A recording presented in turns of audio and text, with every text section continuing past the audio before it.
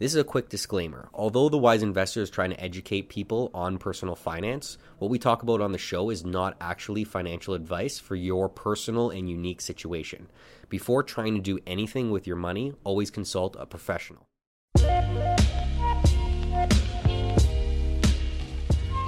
Hello everyone, and thank you for listening to this week's episode of What They Did Not Teach You in School, presented by the Wise Investor team, making Canadians more financially literate, one post at a time. Hello, and welcome to episode 32 of What They Did Not Teach You in School. Episode 32, believe it or not. Today we have a special guest on the show, Swish Goswami. At the ripe age of 23, Swish has a long line of experience and accolades. As CEO of TrueFan, Toronto-based tech startup, he's innovating the way brands collect data and interact with their followers at scale, working with companies such as Netflix, Samsung, the NBA, NFL, to name a few.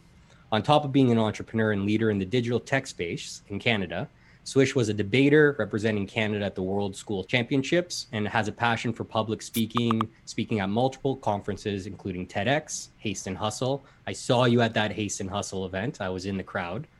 The recipient of many honors and awards, Swish has received the United Nations Outstanding Youth Leadership Award and Startup Canada's Young Entrepreneur Award, as well as named as one of the Plan Canada's Top 20 Under 20. In a continuously more digital world where we speak more to each other behind a screen than in person, and social platforms are continuously taking up more and more of our attention and lives, we're interviewing Swish today to discuss his journey in digital technology and storytelling, as well as to get insight in the way this technology is affecting our mental health and lifestyle. Swish, brother, nice to have you on. Lovely to be on. I couldn't have said that bio better. Honestly, I stole it a lot. I stole it a lot off of what I found online. So totally. I love that you did your research though, and it's amazing to be here and to chat with you, Anthony. 100%. So where are you right now? In Toronto? I'm in Toronto. I'm in my apartment in Toronto. I've got a little basketball net behind me, and we were debating between having a dining table or having a pop-up arcade basketball machine, and I love that. Debate, we can tell which one won that argument. Yeah, no. Yeah. It was pretty unanimous. Well, thanks for being on the episode today. It's a complete honor to have you on. Before we dive into the questions, a quick word from our sponsor. King Street Media is a digital marketing agency out of Toronto. They do all the post-production and posting for our podcast, What They Did Not Teach You in School. Shout out to them. They've been partners with ours since day one. If you have any questions about how to build your company online, market it, increase your revenue, that's King Street Media or kingstreetmedia.ca. Thank you. Moving along. All right. So Swish, tell us about your story, man. You're so young. Like, how does somebody at your age become an entrepreneur or want to get into entrepreneurship instead of going into, the big corporate world 9-to-5 kind of gig?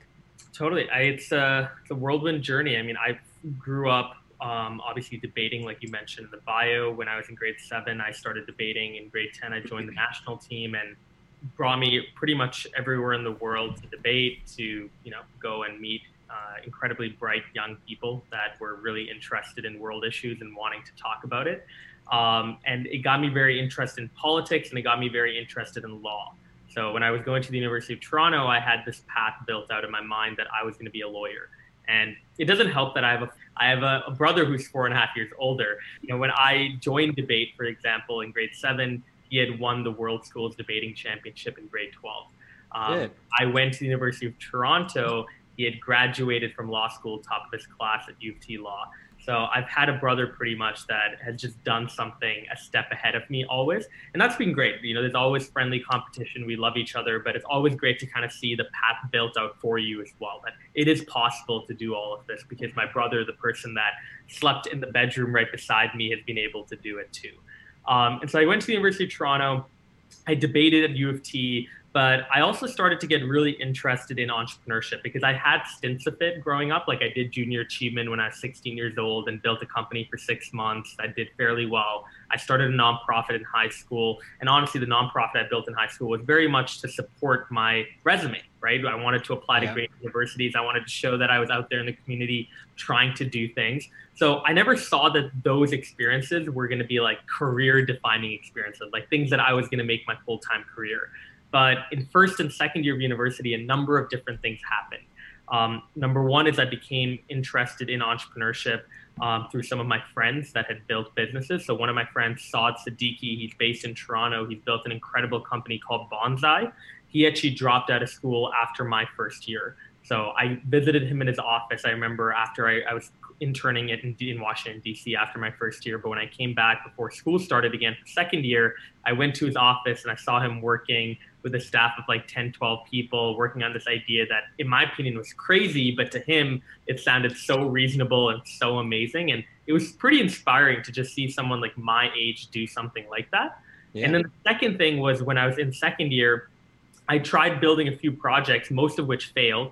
Like I tried creating a company called Food Share, where students essentially could share leftover and excess food with one another. So like if I did have half a pizza, at least I don't throw it in the garbage, but it goes somewhere to someone who wants it.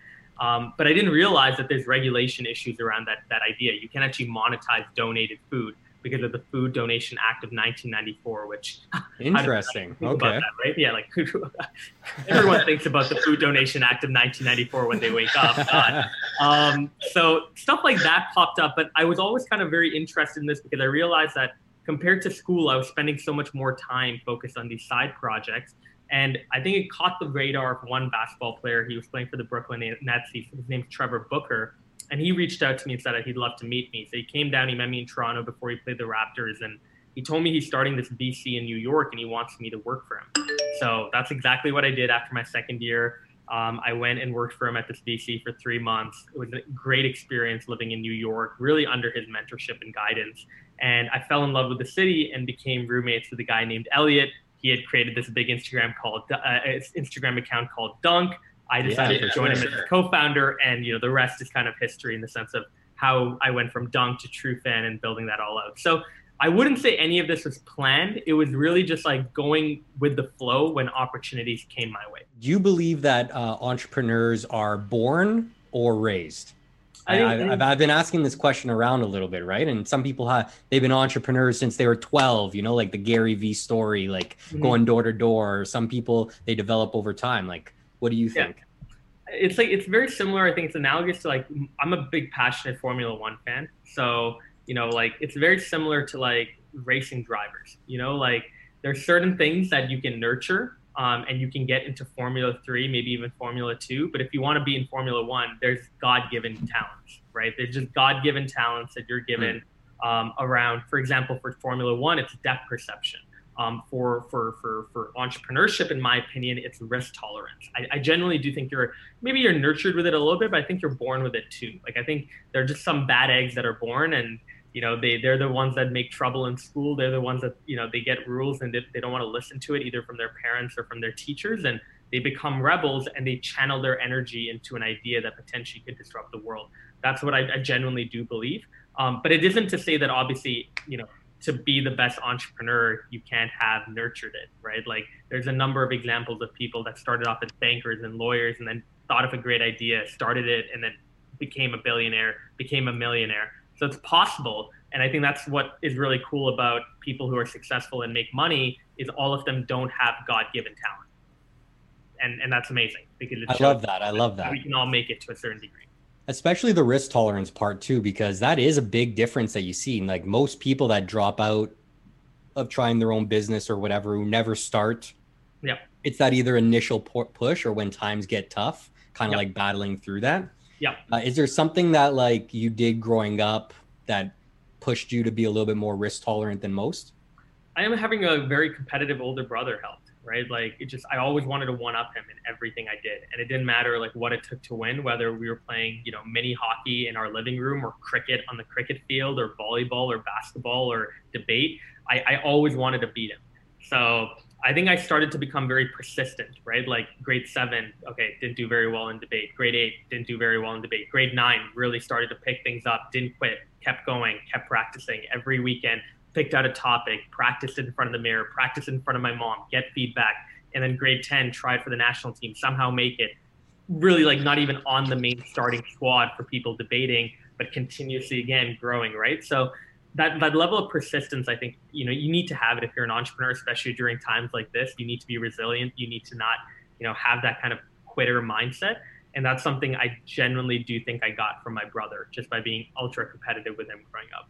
Nice. I like that. Yeah. Okay. So when I was in university, all right, when I first got into university in 2009, Facebook, like I just adopted Facebook. I was like, okay, I'll get a Facebook account. Okay. Yep. And then, so entrepreneurship, as we know today, and like venture capital and like incubators in Toronto were barely even a thing back then. Right. So you kind of went into university, perfect timing in that regard. Like Instagram was probably out. Like Instagram didn't come out till actually I was done university. Yeah, no, I mean, I grew up with these platforms, right? Like I remember getting Facebook when I was 13. So 10 years ago, I guess, 2010. 13, yeah. I remember Instagram coming out maybe like when I was in grade 10 and 11. I hated Instagram because all the girls in my class had it. They were just posting really dumb photos. So I was just like, this is a dumb tool. Why would I use Instagram? I love it. And then I think I got into Instagram in my first year of university and started posting. And my early Instagram posts, which I still keep up, are just like random shit. It's like literally I'm going for a walk and I'm just like water. And it's random stuff. But I was like dabbling with these platforms. I was trying to learn it. I remember being on Musical.ly when I was in first year of university, now it's TikTok and it's blown up and it's become this big thing. But I have old Musical.ly posts from like 2016 that I shared, which I'm never going to tell anyone the username for that account. But oh my God, they are so cringy. But again, I was just trying various things out. Yeah. Okay. So I'm going to come back in a little bit later on about how you've been, because you're a big proponent on personal branding and you have a big following on LinkedIn and Instagram. I'll come back to that later. But why don't you tell us a little bit about TrueFan, the company you're working on right now? How did that start? What gave you that idea? Yep. So I was working on Dunk with Elliot. This is kind of where the story kind of left off. Dunk was this media network of a bunch of really big Instagram accounts, including the biggest one was @Dunk on Instagram, which had about 2.3 million followers. And so by the time I left, December 2017, we had 21 accounts across 3 different platforms, totaling up to about 11 million followers. So we were pitching Warner Music, Gatorade, Q4 Sports, Curve Fragrances, telling them, if you want to reach the 18 to 24-year-old urban demographic that is interested in basketball, this is the account that you want to promote it through. Don't spend your money on TV ads because that demographic does not watch TV as much as finding highlights on their phone and sharing memes and sharing viral content on their phone. 100%. So I came up with the idea for TrueFan really through that. One of our advisors was a guy named Mark Zablo, who at the time was managing Chris Paul and Dwayne Wade's social media. And he asked us point blank, like, do you have a tool that Chris could use to find his most engaged fans in Houston? Because at the time he was going from the Clippers to the Rockets. And I didn't at the time. I kind of thought about the idea over the next 3 weeks. I thought it'd be cool. Like, what if we built a simple platform where any brand, any celebrity, any influencer, any person for that matter, could go on and just find their top 50 fans on Twitter or Instagram. And so that was the initial iteration of the product. Obviously, now we've become a wider solution. So we acquired a company called SocialRank in November 2019. We became kind of this full service solution, helping brands market basically using data. So going through and figuring out who are your most valuable followers, your most engaged followers, how do I reach those people? What are they saying? It has all of this information in a dashboard for you to be able to filter and go through. So that's our biggest thing right now, is figuring out kind of what's next. And I'm very excited because we are actually currently doing a fundraise. We're acquiring our second company, which is based out of Kelowna, BC, and we're going to start making a push towards first-party data now. So not just being a third-party segmentation platform that helps you sort your data, but actually helping you generate proper first-party data on your social media followers. Interesting. How would you do that? Yeah, so the company we're acquiring is really good with giveaways. So they essentially allow you to run automated giveaways. So if you want, like maybe you have 2 million followers on Instagram, but you don't have their email addresses or their phone numbers or their mailing address, and you want that information, you can set up a giveaway, giving up a really cool reward and get all of your followers to get onto this platform where they're able to go through and sign up for your newsletter, download your app, follow you on Instagram. Really good idea. To earn additional entries into the giveaway and win this broader giveaway. But in the process of doing the giveaway, you're obviously getting tangible first-party data from them that you can then leverage in other ways. I really like that. Cool. Yeah. I want to ask just a little bit about TrueFan in the beginning stages, like, because you and Onyx started it together, your business partner, right? Yeah, I mean, it was me initially December 2017, then Onyx came on January of 2018, and then Scott came on like March of 2018. So I don't really see it as like, me, I see more of just like the founding team was really me, Scott, Anik, and Trevor. Yeah. Okay. Yeah. And how did you like? I'm going to talk a little bit about leadership here and building that team. What were the characteristics that you were looking for in that starting team that was like, yeah, these guys are the guys. Let's go for it. I think two things. One is just vision. Like they are very aligned with where we're trying to go. Like they see the world that I saw. And initially the world I saw is every celebrity, every brand reaching out to their community first, as opposed to reaching out to random influencers to get them to promote their content. Like let's go after our own brand advocates, people that actually know our product, that actually buy our product, that might be semi-influential in their local city. And obviously now the vision has changed, but I wanted to find people initially that bought into that vision entirely. And then the second is I wanted to find people that I know were independent, right? Like someone like Scott, for example, has had to manage various things throughout the last 2.5 years, but it's been pretty cool to see him go from like running our sales department to now actually managing our customer success and retention department, and kind of just seeing how versatile he is, but how he takes ownership with whatever it is he does. So I was looking for people like that with that early team, people that I know could be department heads, that could really run a whole department, but also be very adaptive and versatile.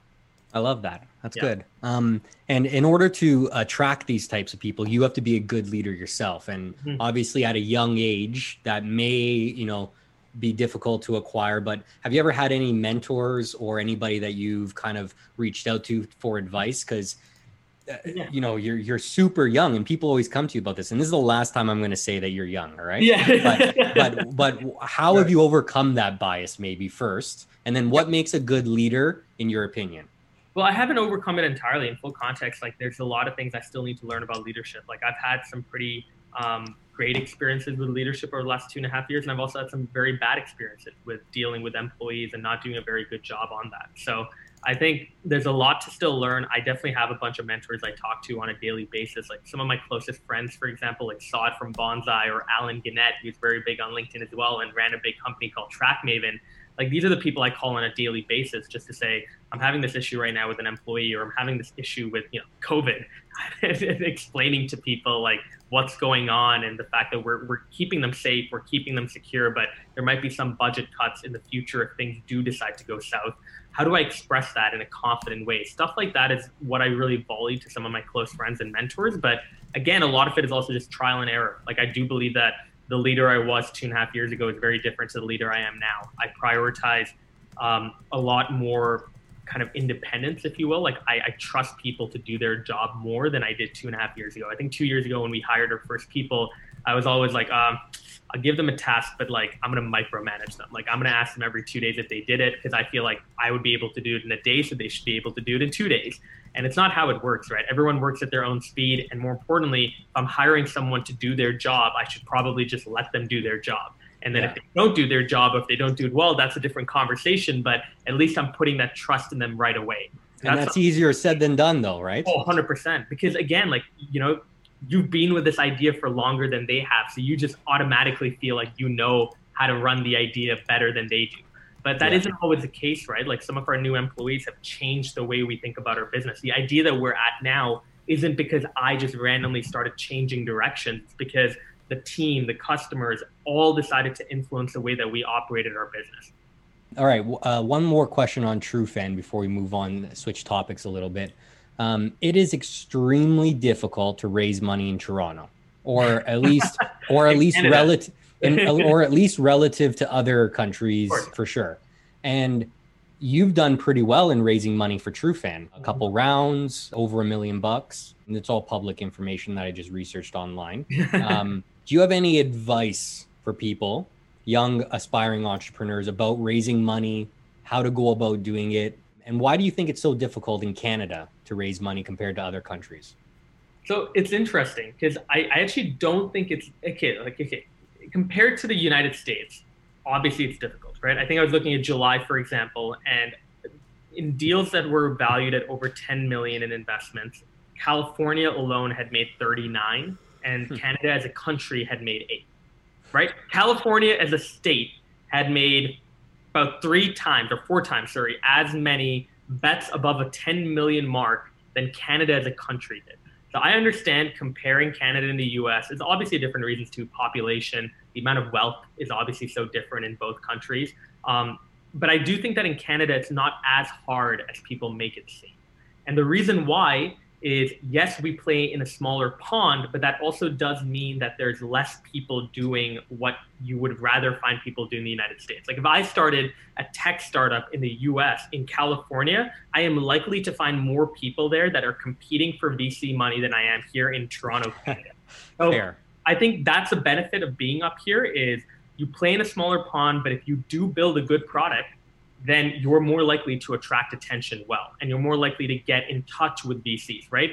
I find like the top angel investors here in Canada, Michelle Romanov, Andrew D'Souza, Ryan Holmes, Manny Pata, all these great people, Bruce Croxon, they're all so much more approachable, I feel, than US investors that have reached that level of fame or that level of success. And it's a smaller knit in here in Toronto. Like everyone kind of knows each other. And people are more humble, I feel. I really do back that. I think Canadians are more humble just in general with success. So because we're always compared to our US counterparts and we always feel like we still have something to prove and something to do, right? That's why you see Michelle Romanov with Clearbank trying to put it on the map, is because like there's a mission behind this of putting Canada on the map too.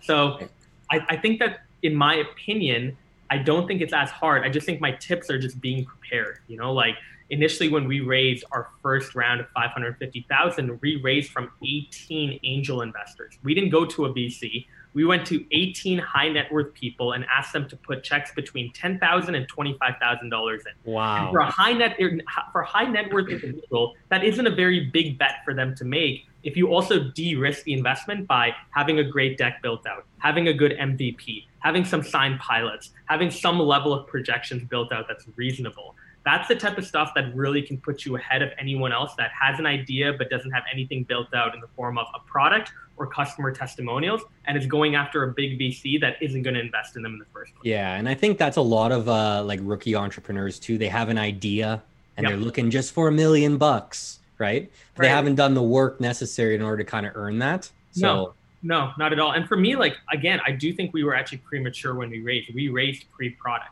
So I do think we got lucky, but I also know that the people that we raised from, those relationships were things that I was building for the last 2 years. So in first and second year of university, I did an interview series on LinkedIn where I interviewed high net worth people, and those people, a lot of which came into the first round. So I cultivated these relationships over 2 years. It wasn't like I just started DMing people in 1 month and then got them to put $550,000 together. It was a matter of time and effort that came with building a relationship, following up with people, making sure they felt valued, and then going back to them when I was raising money and giving them a convincing pitch over what I did to get to this point. Yeah, perseverance right there, and some grit and a little bit of patience too, right? So I like that. Yeah. On your website, it says, I'm a counterpuncher in a world where everyone wants to be the aggressor. What does that mean exactly? I think it's just a simple way of saying I like going against the grain. Like I love going against the grain when it comes to, debate, for example. Like I had a lisp. I still have a lisp. I have a speech impediment. I have a hard time saying S's and R's. And when I joined debate, I remember my second competition, a judge was like, Swish, you are a very smart person. I cannot wait until you get your retainer taken out. Oh shit! Ouch!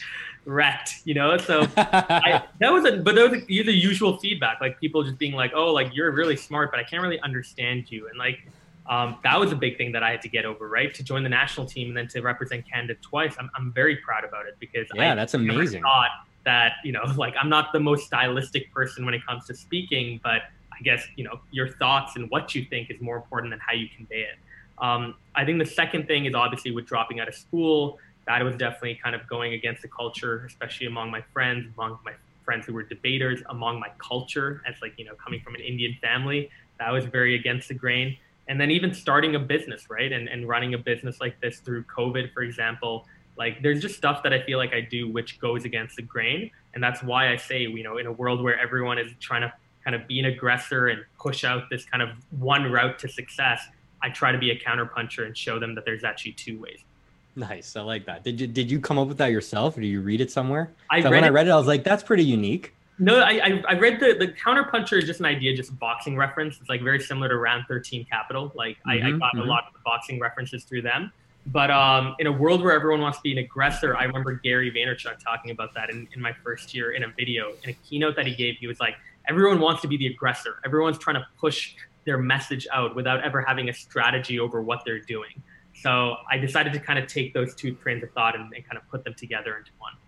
All right. So now you're developing, you've been CEO of TrueFan for how many years now? 2.5. Yeah, two and a half years. Yeah. How do you manage your time as a CEO? Yeah. Like, what is a typical day? What does a week look like? You don't have to go into too much detail, but how has that kind of evolved over the last 2.5 years? And how do you prioritize your time on the right things? Yeah, I mean, look, in the first year and a half, I'd say that my balance was very all over the place. Like, I was focused on TrueFan for sure, but I was also focused on like building up my speaking career, growing my following on social media, advising and investing companies, doing a podcast, like just doing a number of different things, writing a book, which thankfully is done now, but like that took 2 years to write. Like all of that stuff kind of bogged me down. And so I think my focus just wasn't there, especially in, 2019. I don't feel like my focus was there until October of 2019. And that was around the time we acquired SocialRank, when things really started to like move. Right. And we obviously started to go from like, okay, we're like a decent player in the audience analytics space to like, we are the player in the audience analytics space, just based on like brand notoriety and brand entity. I think this year I've been more focused than ever before, like especially throughout COVID. We've been moving so quickly that I haven't really had time for anything else. So, the podcast, social media content, speaking, the book side, everything is kind of put aside. If I'll do it, once in a while. I love kind of speaking. Obviously, it's one of the things I'm passionate about. So if I'm able to make time for it, I will. But 95% of my week is TrueFan. So it means internal meetings in the morning, external meetings in the afternoon, and then in the evening, having a cup of wine or, taking out a beer and just shooting, my shot with emails right now, right? We're fundraising. So a lot of my emails are cold emails, reaching back out to existing investors and kind of just putting ourselves out there once again. I want to touch upon that because obviously it's a common thing. Like there's so many things to do. Yep. How do you pick and focus in, like you said, on like the right things that really move the needle forward the most? Especially as a leader, you're one of the main drivers of the company, right? Yeah. But you do have a lot of a presence outside of the company. Like you said, the book, your LinkedIn meetups, which was, I know, a while ago, Instagram accounts, your investing that you do, public speaking. Mm-hmm. How do you balance that between building your own personal brand, which I notice a lot of young entrepreneurs, especially, really focus on their personal brand, whether it's fake it till you make it or whatever the case is, or just a flex, for the clout. Yeah, totally. But how do you balance that and make sure that you're not spending too much time on that? Yeah. And also being able to build the company as well. So what I've noticed, and the reason why I focus so much of my time on TrueFan is two reasons. One is obviously now there's people in the company, immigrants that have come to Canada a year or 2 years ago, families that are very dependent on us doing a good job, right? They're going to be doing a good job too, but at the top line management level, I feel like an onus and a responsibility to make sure that they're covered, that they're taken care of. And one of the things I am very proud about is throughout COVID, we haven't had to lay off a single person on TrueFan's team, right? And I'm very clear that I will take a salary cut. I will take a pay cut. Onik will take a pay cut. Our executive team will take a pay cut if need be, if we ever get to that point where we are starting to kind of feel the ramifications of COVID in a negative way. The second thing, though, is I realize that TrueFan is actually the nucleus for everything else in my life. So the tech podcast that I do only becomes better when people see me as a host as credible in building a tech company. Speaking becomes far more interesting when I'm able to talk about incredible experiences that I've had building a company like TrueFan. Writing a book on youth entrepreneurship is very important, and it gets even better as I start to, again, build experiences building TrueFan. My social media presence, talking on LinkedIn and Instagram, I don't post photos of Lambos or anything. I share photos either of memes on my stories, basketball content, personal photos, or just on LinkedIn, especially conversations around mental health and entrepreneurship. That's my brand. All of that stuff becomes far better when TrueFan does better. So I view it as if TrueFan does better, every other aspect of my life will become better as well. The types of events that I'm invited out to speak at become better. The amount of attention my book or podcast that I get will grow, right? So that's the way I view it, is kind of TrueFan as the nucleus. If I do a good job there, then everything else will take care of itself. And I think the final thing is on speaking and on the book side, I obviously have other people managing that for me. So Speaker Spotlight manages all my appearances for speaking, and then Kogan Page will manage the book, right? They're the publisher out in the UK. They're going to now take it from the written manuscript to editing it, building out the covers, to the design, everything like that, and launching it. So there's obviously stuff that I've taken off my plate and given to other people. Delegation is key. I like that. Does it work the other way around too? Like if your personal brand and all the PR and stuff that you're doing is doing well, then so will your company. Totally. I mean, yeah, like I gotta say, initially, a lot of our early customers came from people just knowing me off LinkedIn, right? But now again, we're playing in a different league. Like no one gives a shit who Swishing Swami is. Like they want to see the product and they want to see whether or not it's going to be beneficial to them or not. So again, like the personal branding side helps, but I also feel like I've done a fairly good job recently about it. So I don't feel like an urgent need to like go and improve it. Like if I really wanted to commit time to it, I could, but I just like, it's like opportunity cost. And I'd rather spend time on my business because I find that to be just more stimulating creatively. And just like, it's a new challenge every single day, as opposed to waking up and what am I going to post? And how am I going to engage with people? It's like, I can do that on the side, but I don't need to make it my full-time career. I understand that. I understand. Okay. So I want to switch gears a little bit here and talk more about mental health, because it's something that I noticed you've been speaking more about. And even as an entrepreneur myself and someone that works with either advisory or investing in other entrepreneurs, it's a lonely road. It is. And maybe there's not enough, there's been more, but maybe there's not enough conversation around like entrepreneurship, mental health, or business owner or founder mental health. Than there needs to be, but even just mental health in general. Yeah, I think there is enough conversation happening around mental health and entrepreneurship. I think the problem is it's still not as sexy to talk about that as opposed to talking about private jets, bottle service, the Lambos, which gets far more attention to aspiring entrepreneurs, right? That is the issue, I feel, is the content just is being kind of mellowed out because of all this flashy, shiny things that aspiring entrepreneurs want. So I'm so passionate about it because I have a co-founder now too, right? And my co-founder lives with me. Anik right now is obviously in Vancouver because of COVID and just taking care of his family there. But even when I had Anik here, there were times when both of us felt lonely. And the reason you feel lonely in entrepreneurship isn't necessarily because you don't have people around you. It's because a lot of what you are going through, you can't explain it to other people.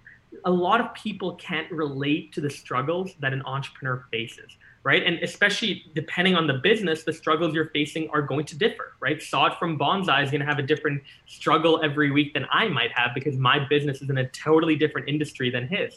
So it's hard. It's hard for me to talk to my mom. It's hard for me to talk to my brother, who's a lawyer, about these problems because for them, it's a structural problem. It's not an emotional problem because they don't have a vested interest in the baby. They have a vested interest in me through the baby, I guess, but they don't actually have an interest in the baby. And so it becomes very difficult to, maintain your relationships and to put all of those doubts and worries and anxieties in your head and kind of have them bottle up over time and not being able to talk about them. And that's why one thing I do like about Anik as a co-founder is we do try to sync up every day. And we do try to share our doubts and our worries and our vulnerabilities before they compound and become something bigger. But it's, again, easier said than done. It took us 2.5 years to get there to a point where we truly trust each other to talk about these things very openly. Yeah, definitely. But you hit it right on the head there. I couldn't relate more than what you just said in the last 30 seconds there. If you don't mind sharing a time where something kept you up at night and how did you get over that? Like literally right now, we're raising a bigger round. We're raising about 3 million USD. And I think we have great metrics through COVID. I think we have a solid product. I think the acquisition we're making is only going to improve our team and our product. But there's obviously doubts in my head, right? Like, what if we're not able to raise the money by December 1st, right? Like, what is going to happen in the new year? Are we going to be able to move as fast as we can on a unified product? Are we going to have to lay people off eventually if our burn becomes too high because we're acquiring a team of 7 people from Kelowna, BC, right? So there are doubts like that come into play as well. Even in the past, though, they've been doubts through COVID, right? Like I have had to think of what are the worst case scenario because I've had to build a contingency plan on what costs we're going to cut, who potentially we might need to cut if it gets really, really, really bad. And that is scary. And you go to bed, obviously, hoping that the next morning you wake up, the world doesn't flip upside down again. And it gets even worse. And I have to wake up to a bunch of people calling me and saying, what are we going to do? That is a scary nightmare that I do have occasionally. How do you deal with that? Are there some tricks preparation. I in the last kind of 5 months, I've told my team 2 things. Do not apologize for over communicating, and do not apologize for over preparing. If it needs to happen, do it, right? Like if you need to go through and prepare for what if the second wave happens, prepare for that. Within your department, give me what the estimates are. Give me what types of people we're going to have to cut. Give me what costs we're going to cut. Give me the most lean budget you can, assuming the world literally flips upside down again in September, October, November. So over preparing is, in my opinion, the number one way to kind of cast any doubts in your head. And I have like 4,000 notes, I think, too. So I over prepare about everything. Conversations I might need to have at some point, things that I should probably think about in December or in the new year when we go into the new year, conversations that I want to have with certain employees. I write the stuff down so it's constantly out there and I don't need to keep putting it in my head and worry about not forgetting it. Sweet. Yeah. Thanks for sharing that. Yeah. Because it's so relatable, right? Like a lot of founders and entrepreneurs, they don't know who to talk to about this kind of stuff. Because my mom is a big like mentor of mine, always has been, same as my dad. But there was a time around like 24, 25 where I just, even 22, like where I just couldn't go to her with my problems anymore because she wouldn't understand, right? But I find solace in like other mentors who are probably like older than me. Or entrepreneurs that have kind of been through it in a way, times were probably different when they were our age. But even them, I feel like even having older mentors is great. Obviously for me, we were in a social media company, so there's very few older mentors we can really talk to that really get it, that are plugged into this world. But at the same time, I also feel like just having mentors, like sometimes they oversimplify your issues too, right? Like I've had mentors where I go in with a really deep problem and they've just given me a simple solution. I'm like, it's not that simple. Like, I know you want to help me, but it also goes back to kind of this is a big relationship advice too, honestly, that I learned over time of having kind of failed relationships. But sometimes people just want to vent. They just want to share and they don't want advice. And the problem is you can't do that also. As an entrepreneur, like when you vent about like, oh my God, like I'm going to have a really difficult conversation with an employee coming up. It's like to most average people, they're like, yeah, so what? Like, okay, right. Just have it. What's the problem? Like, just have the conversation. They don't get the backstory. They don't get like how it can, pretty much impact the entire culture of the team. It could maybe even make other employees pissed off, the ramifications there, blah, blah, blah. It's like, it's hard to talk about these issues, let alone get good solutions back. Yeah, I'm really happy that you're speaking more about this on your platforms and it's more of a driving force for your messaging and communication because I'm behind you 100% on making this more of a topic of discussion. You have any advice for anybody going through some kind of going through that, like over preparing for sure, but anything to kind of cope with that kind of stuff? I mean, also just one is, seek therapy too. Like I find therapy has been very helpful for me personally. I've had to deal with it more on the family side.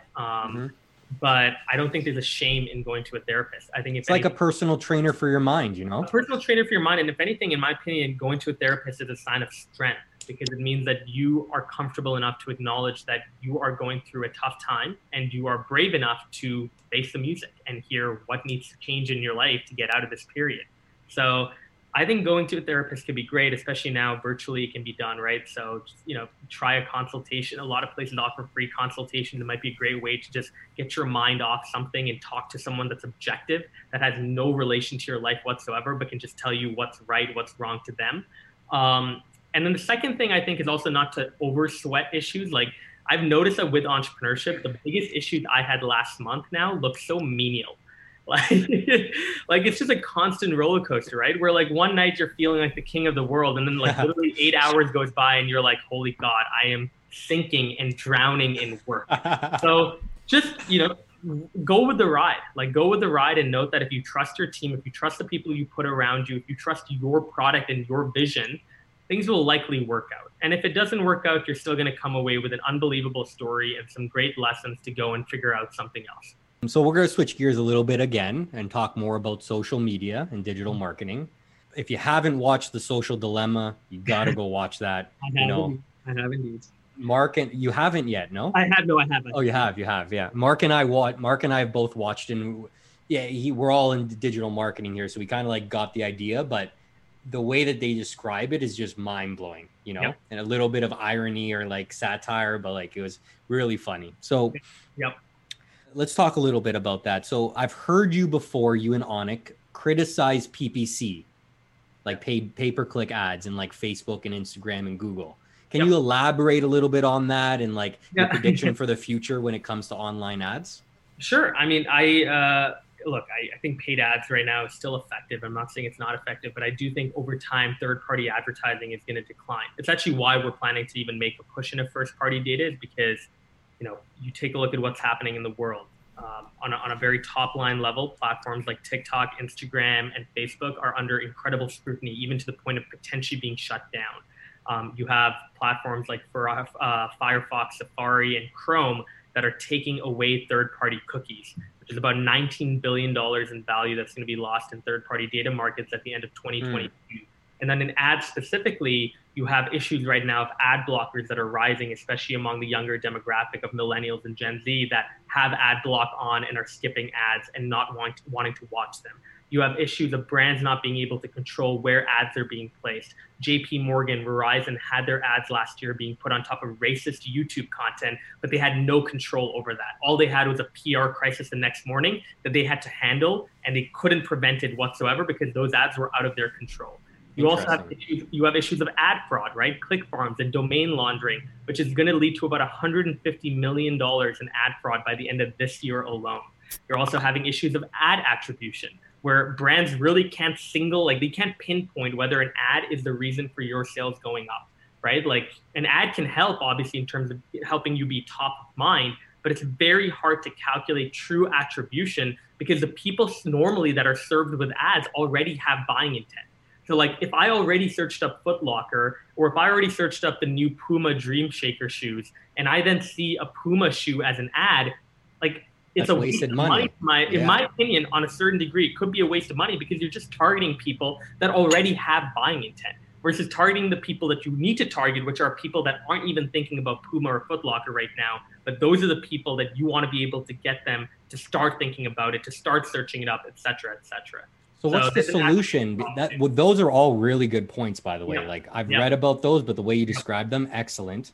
What's the solution though? Because isn't the same thing for out-of-home ads like billboards or like magazine ads? Like I already bought a Nike shoe, but I'm driving by the billboard over here and it's hitting me up, right? Isn't that the kind of the same thing? What's the solution to that? The solution is securing yourself by having an omni-channel approach. It's by not just relying on ads, it's being able to also own your own audience. So the problem right now that I have is the way that most brands go about targeting their audience is by paying Instagram to target their audience versus actually owning their audience in the first place. So having email addresses, phone numbers, mailing addresses on the people that follow you on social media. That's exactly why I think first-party data is so important, is because imagine TikTok decides to shut down tomorrow, you lose your 2 million followers, you don't have information on them to be able to target them in other ways. But now if you have an omni-channel approach of, okay, I'll DM some people on Instagram, I'll still do ads, but I have X, Y, Z other methods, push notifications, SMS, direct mail, other ways to reach my end consumer, that puts you in a much better situation. It gives you power as opposed to the platforms like Instagram and Facebook. Interesting. I like that. Okay, cool. We're almost running out of time here, so I'm going to skip through some of these questions. Could talk to you forever, man. Great insight. Great. No, I appreciate the question. As you know, I'm or maybe you do, maybe you don't. We have a channel that's mainly on personal finance. Okay. That's kind of how we started it, personal finance. It's evolved into this thing now that I can't control where it's going. But I like to bring it back a little bit every single time to personal finance. I've been a banker or a financial planner for over 10 years now. It's what I do. And I work a lot with entrepreneurs. And it could be difficult being an entrepreneur and with your personal finances and whatnot, right? So real quick, how has being an entrepreneur affected your own financial, like personal finance? You don't have to tell us like numbers and stuff like that, but maybe for other people getting out there that see the Lamborghinis and all that kind of stuff, how does it differ, and how is the path of becoming an entrepreneur affected your personal finances? Totally. I mean, two things. I think one is obviously early on, we were staying very lean. So I wasn't paying myself very much in the early days of TrueFan. And that forced me to really change habits, right? It forced me to cook a little bit more and not Uber Eats every day. It taught me to walk and bike as opposed to Ubering. It taught me to maybe not go out every weekend and to save money, right? And because the big thing I wanted to do, obviously, is prove to my mom and my dad that I could be independent, right? That's the reason they allowed me to drop out of school, is because they were like, we're going to cut you off now, so good luck. And thankfully it worked out, and I'm now able to stay independent, and they're happy with that. But that was a big motive of mine in the early days of TrueFan. I think the second thing, which is a little bit cooler, is I've gotten to take a look at the inner workings of how, corporate taxes work, and how people invest through their companies, and how people go about structuring their financial life. For me, initially when I was speaking, for example, or when I was doing brand deals on Instagram or LinkedIn, I was just getting the payment right into my personal account.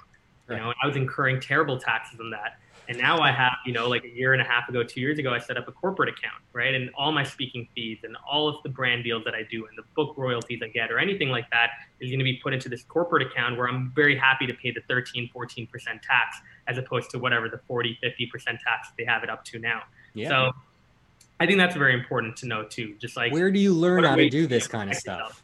Pardon me? Where did you learn how to do this kind of stuff? Yeah, just by learning it through TrueFan, right? Like the process of us doing our taxes, which is something we had to do initially, like by ourselves, not through an accountant. Thankfully, now we have an accountant, so we're able to just, here are the documents, do it, thank you. But early days, right? Like, Trevor and me had to grind through numbers, figuring out, all right, do we have all the receipts properly billed out? Do we have all these invoices built out? These statements are probably made. Okay, cool. We submitted them. Did the claim get approved? Blah, blah, blah. Like all of this stuff taught us a lot about, okay, if TrueFan was an individual versus if TrueFan was a corporation, what's the difference here in terms of how taxes work and how we're going about kind of redistributing our wealth? So that was really cool to see. And I took a lot of those lessons and then incorporated into my personal life. So a little trial and error and learning the hard way. Exactly. Very much learning the hard way, man. Like, why do you think this kind of stuff isn't taught in school? There's a controversial viewpoint, which is maybe the government doesn't want to teach you this type of stuff because they do obviously make a lot of their money through taxes. And I think there's also just a second thing, which is like, it's hard. It's really tough to understand stuff like this without, like I had to understand this stuff because I had to go through and like file taxes and then go on the government page and like talk to lawyers, even like pro bono. Like my brother's lawyer said he connected me to a few of his friends that do corporate law and like asked them a certain number of questions around claims and how you submit them. Like it's really tough to take all of that information and put it into a high school course, right? But I do agree with you. I think we can start off at a very simple level, which is just how do you manage your finances, right? Like, in a world where we have apps like Mint or we have like these small little savings apps that you can use, I don't understand why high school teachers don't say, okay, guys, we're going to do a test. You're going to go home. You're going to put $50 into an account and we're going to see who saves the most money by the end of the month. Like, that type of stuff I think should absolutely be taught. And I think it's taught in certain aspects, but it's not taught entirely. And again, maybe it goes back to the reason that maybe the government doesn't want to teach us this stuff initially. I hear you. It's literally my whole motivation as to why I do this this podcast. But you've taught us a lot. Thank you. We'll wrap up here. So before the last question, where can people get in touch with you online? Yeah, LinkedIn, Swish Goswami, SWISH. I'm hopefully the only Swish in your network. And then Instagram @GoSwish, GOSWISH. And feel free to DM me, say, hey, I listened to this podcast. And I'm very approachable. So I love reaching out to people. Beauty. Okay, so last question I'll ask you here. I ask this to every single guest on the podcast. Same question every time to end off. We live in a world where people take a lot of things for granted, like this phone that I'm using. I have no clue how it works, but it works. And the lights here, I honestly don't know how electrical works, but it works, right? Yeah. And people, whenever I interview them, they have unique viewpoints or perspectives on things that most other people don't even think about, right? So if there was one thing that is true that you wish everybody else knew, what would that be? So I have an answer for business and I have an answer just on the personal side. Give us both. On the business side, the idea that you start off with is not important. The idea that you start off with is not important. I genuinely do believe that. I think a lot of aspiring entrepreneurs spend way too much time planning out an idea. And the problem is, A, you're missing a potential window of opportunity. B, you're going to jinx yourself out of that idea if you try to find way too many holes in it early on. And 3, that idea isn't even going to matter because a year, 2, 3, 4 years from now, you're actually going to iterate that idea and make it something totally different. And we are exhibit A of that, right? We started off as a simple fan engagement platform. Can I find my top 50 fans on Instagram and Twitter? To now where we're talking about these big concepts like first-party data and third-party segmentation. And that's something I never would have dreamt of. But again, we went with the flow and started to learn lessons from investors, clients, team members, and build out a unified vision later on. So the first idea that you have, it doesn't matter. Get started with building out a proof of concept and believing that hopefully that idea can grow into something a lot bigger. And the second thing on the personal end is I genuinely do think that in a world where we glamorize networking so much, it's fantastic to have a very big network, but I equally value having a tight-knit network as well. So I believe that if I had to choose between knowing 1,000 people kind of well or knowing 5 people incredibly well, as an entrepreneur, I would pick the latter. I would pick knowing 5 people really well that would pick up a call at 2 a.m., that would see me on short notice, that would actually check in with me and care about how I was doing, because it is a rigorous process, right? It's a lonely process, and you need people to care about you, and you want those people to care about you because there are going to be times where you're feeling extremely lonely and low, and you want to be able to have people that you can bounce ideas off. So, network your ass off, but don't try to just network for the sake of meeting people and not, bringing them into your lives. Try as much as possible to have a tight-knit community around you of 5, 6, 7 people that you just know you can count upon.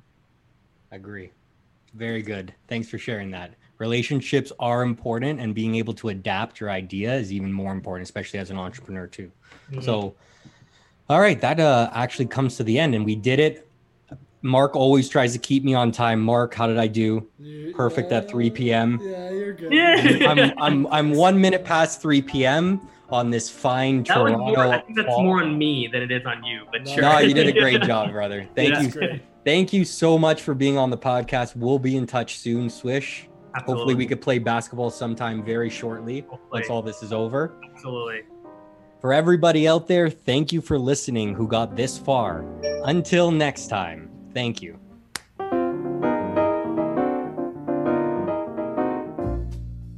Thanks for tuning in to this week's episode. Hope you enjoyed it. Be sure to follow us on Instagram @TheWiseInvestor. Until next time. This is What They Did Not Teach You in School. We hope to see you soon.